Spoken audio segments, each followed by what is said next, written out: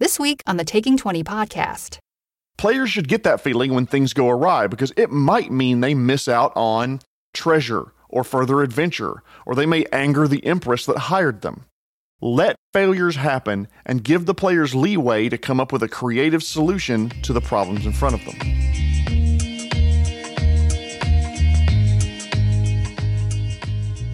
Ladies and gentlemen, welcome to episode 122 of the Taking 20 podcast. This week all about failing forward.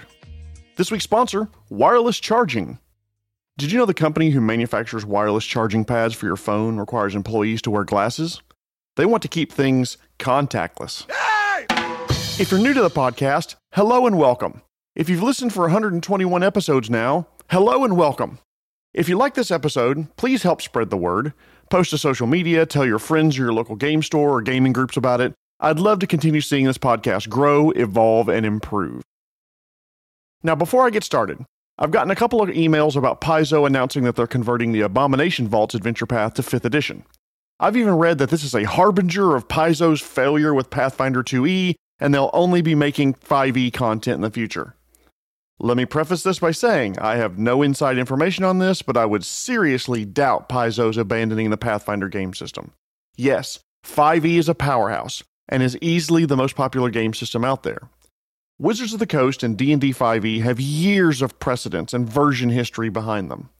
I think Paizo is smart to convert existing pre-established adventures to 5e. They've done 95% of the design work already. Now all they have to do is a simple conversion by people who know both systems. Actually, if you look at pictures of the proposed product, and I'll grant you that the art is probably placeholder, the word Pathfinder dwarfs the size of the game system 5e on the label. Rather than a sign that they're leaving 2e behind, I think this is a way for Paizo to introduce the Pathfinder 2e game system to existing 5e players. I'm not much on RPG version wars. Play what you want to play and play what you enjoy. Will I purchase it and read it through? Absolutely. Will I do a side-by-side comparison of the 2e version to hopefully make me a better DM in both systems? Most assuredly. Thanks for listening to my rambling. Now on with the show. So what the heck do I mean by failing forward? Failing forward means that a person embraces failing as a stepping stone for future success. To fail forward means that you have chosen to value every failure for the lessons that it can teach you, and then apply those lessons to your future efforts, even if those efforts might also result in failure. This is the classic definition of failing forward. It's the athlete's definition, the academic's definition, the researcher's definition, the thespian's definition.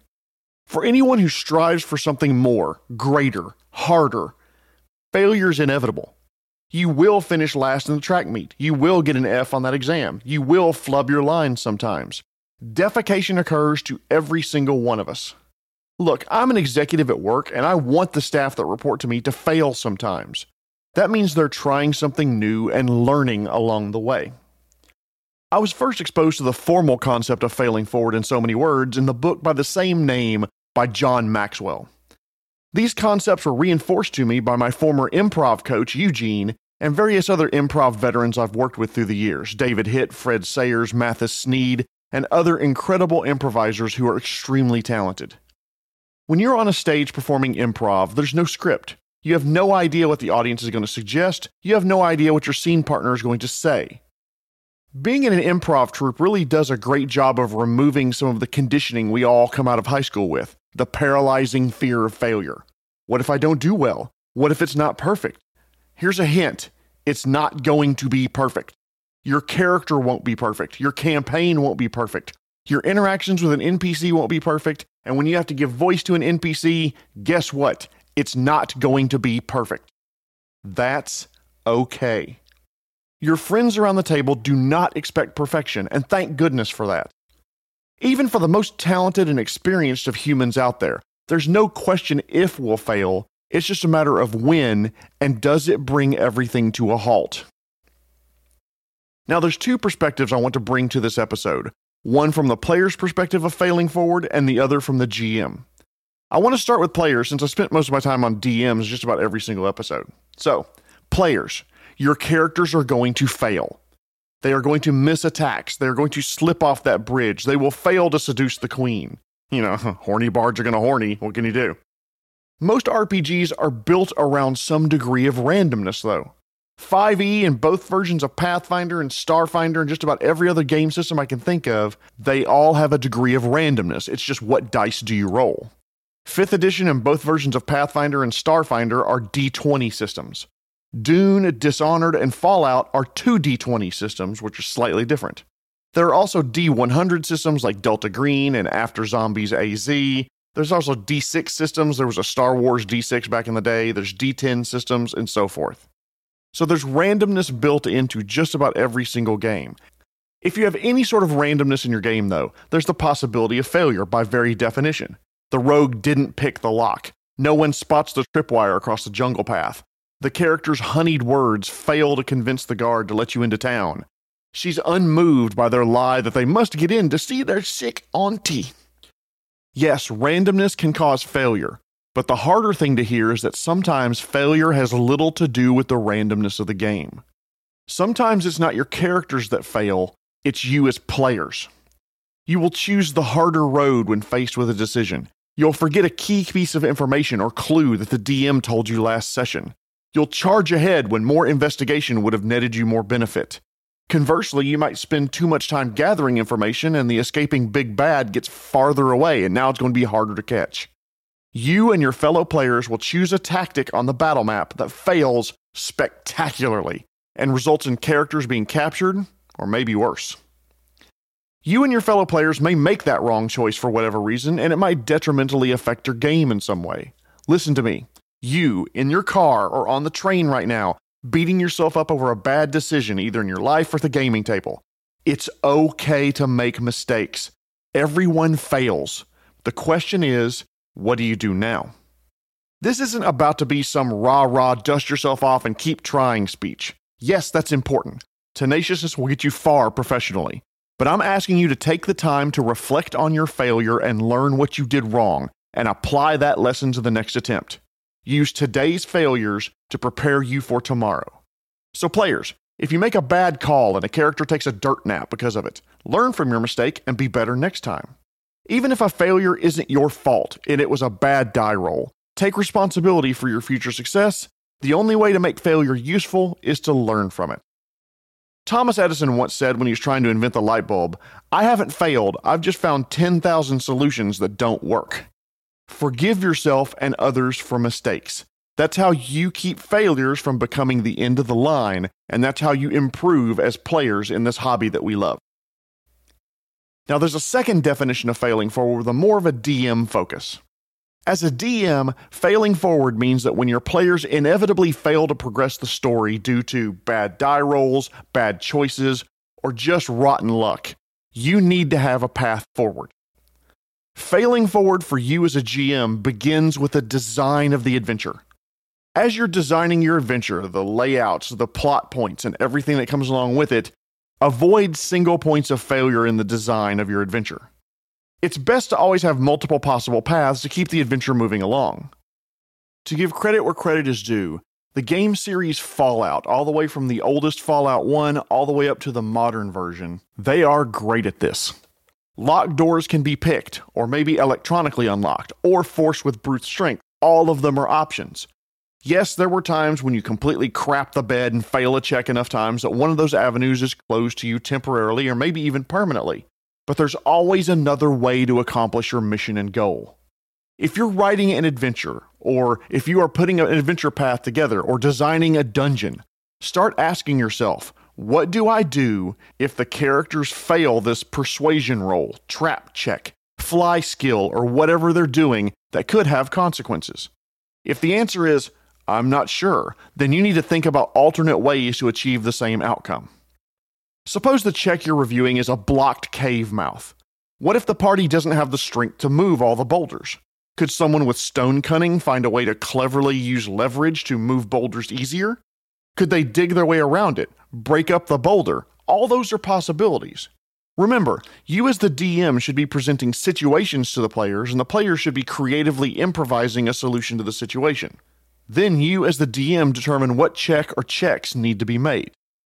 If the players repeatedly fail their primary solution to a situation, there's nothing wrong with your suggesting alternatives even from behind the screen. What if they get trapped? What if the water gets above their heads? What if they can't find the glyph that drains the room? You'd know better, even though you're sitting behind the screen. You're the one that designed the room to begin with, or read the adventure. Another thing to consider is that sometimes players and characters have different stats.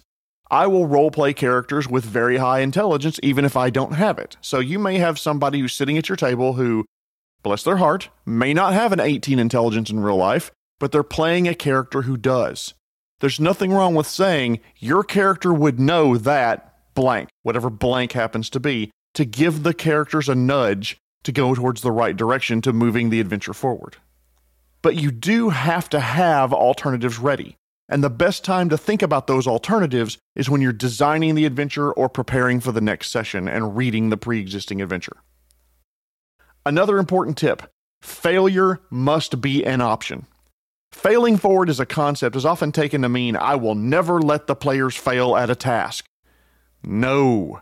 Really, it means I will never let player failure grind the game to a halt. If all you ever do is keep the player characters from failing, they're going to try anything and everything, and when it works, they're going to try it again, but this time it's going to be crazier. The bridge is falling apart around me. I'm going to walk up the falling stones to keep from plummeting to my death. All right, Legolas, make me an athletics roll, even though that's not how physics works, kids. I know. We play games with longswords and lasers, and our characters survive machine gun barrages that would kill normal people, but damn it, sometimes something is a bridge too far, and walking on falling rocks was just bullshit. I apologize, that came out more viscerally than I expected.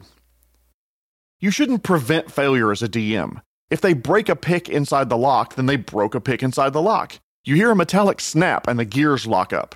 You pull half your lockpick out and the other half is caught up in the mechanism. That's not coming out without disassembling the lock. What do you do now? That failure should trigger the oh shit second in a player's mind. The oh shit second is that instant regret that you feel when you've made a mistake or chosen something really bad. Players should get that feeling when things go awry because it might mean they miss out on treasure or further adventure, or they may anger the Empress that hired them. Let failures happen and give the players leeway to come up with a creative solution to the problems in front of them. Not only must failure be an option, but failure must mean something.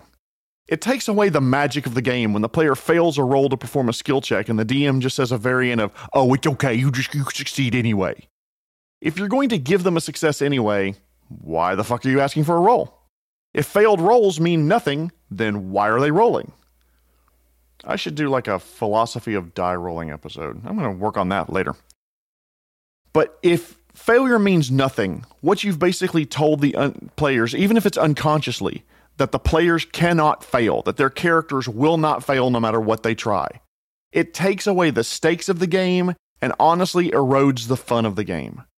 Part of the reason we enjoy RPGs is the chance that our characters can fail. These heroes are meant to succeed against all odds, but there have to be odds to succeed against. It's part of the main appeal of RPGs. We want to be big damn heroes. So characters must be allowed to fail, and that failure must mean something. There must be a little bit of an ouchie associated with it, even if it's just a delay of the story, and even if behind the scenes and behind the screen, you're just rearranging the Lego pieces so that things happen in a different order. Even if characters fail, the story must progress. You shouldn't say, well, I've spent 17 hours preparing this 6-book adventure path, but since you can't unlock the outer fucking door, let's just go play MechWarrior. No, there has to be a way forward. The first and best advice I can give you is turn failures into new opportunities. Failures can point players towards resources that they need or even better choices they could make. The characters are trying to open a lock and it's just so far past their skill level there will be no way they can ever open it. Allow the players to realize that the characters don't have to pick the lock. They could melt it with acid, take the door off its hinges, bust through a wall. There are other options. If they fail rolls at one type of skill, remind them that, hey, the physics of that world, even though there's magic and lasers, still works like the ones here on Earth. So encourage them to be creative about the solutions that they could have about getting around this evil, evil door. Another example, Maybe your characters failed convincing the crime lord to give them the piece they need to complete their magical staff of exploding spleens or whatever. They made their checks with all their modifiers and bonuses, but they still failed the roll. They didn't hit the difficulty class or DC. Yes, let them know they failed, but maybe have the crime lord say what the characters could do to earn it, like a job that they could complete for the crime syndicate. I know you need the crystal from the Sanders Crossing to complete your staff. I need something as well. I want you to insert name of quest here, kill this person, take this thing, get this information. See episode 57 where I talk about good quest design to kind of give you a path forward. Also, failures could unite enemies against a common foe. The characters stomp out of the crime lord's secret base seemingly out of options. They didn't get the crystal they need and they don't know what to do. Maybe they're at a tavern and they're approached by a mysterious stranger who asks the players to meet with a benefactor, who turns out to be the head of a rival syndicate. She will help the players get the crystal in exchange for something or someone. Failures may be because the players have forgotten something. We're human. Note, players have forgotten it, not characters. The prison guard won't open the cell so they can talk to their friend, and they fail bluff and intimidate and diplomacy and bribery checks. They're ready to leave when you, the GM, remind Poe the wizard that he has Charm Person memorized, and that might work. Now, you may be sitting there thinking, oh, you'll never have to remind players of something like this. You'd be wrong. Players, myself included, many times become focused on a particular solution and don't think about the other tools in their arsenal. We become myopic because we had one idea and it's a good idea and we get stuck and committed to that one idea. We pull out a damn hammer and think everything is a nail at that point. Also, some groups of players just don't take good notes. You may have to remind them that the characters learn that this particular guard is well known to accept bribes of rare spices because he loves to cook. Reminding them of this fact doesn't take away their agency. It just reminds them of something that your characters would probably remember, but even if the players don't. No matter what, as a DM, though, try to avoid railroading to force the story to progress. Remember one of my core DM rules. Give the characters options and opportunities and let them take the story where they'd like. For more about that, see episode 7 where I discuss railroading and sandboxes on my shitty-ass old mic. Hinting at something? Great idea. Suggesting a course of action for the characters? No problem. Taking the choice away from the players because that's not what you had planned? That's an issue. If you know the characters need to discover a body to keep the story moving, put the body where the characters will go if it makes a modicum of sense. You'd planned on their finding the body at the NPC's home, but if they go to the NPC's work instead, have the police there interviewing suspects, have workers distraught over what they found, hell, have the characters find the body if it's after hours and they sneak in. Improvise and adapt the adventure to meet your player characters where they are. That will keep a single failure or bad choice from grinding everything to a halt. But what happens when you have no good options for your players and they must succeed at this one thing in order to progress the story? You have no idea how else to keep the story moving. They have to stop this bust. They must open the vault door. They cannot fail to convince the Pirate Queen that her assistant is trying to kill her. In these cases, you still have options. You can always give the characters who fail at a roll success at a cost. The Fate core system has this mechanic built in and I love it.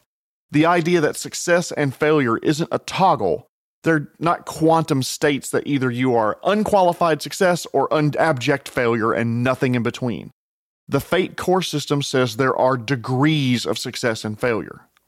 So what does that look like practically in a game? Let's say a player is trying to open a locked door. They fail the roll, and maybe your game system would say, well, they can just try again.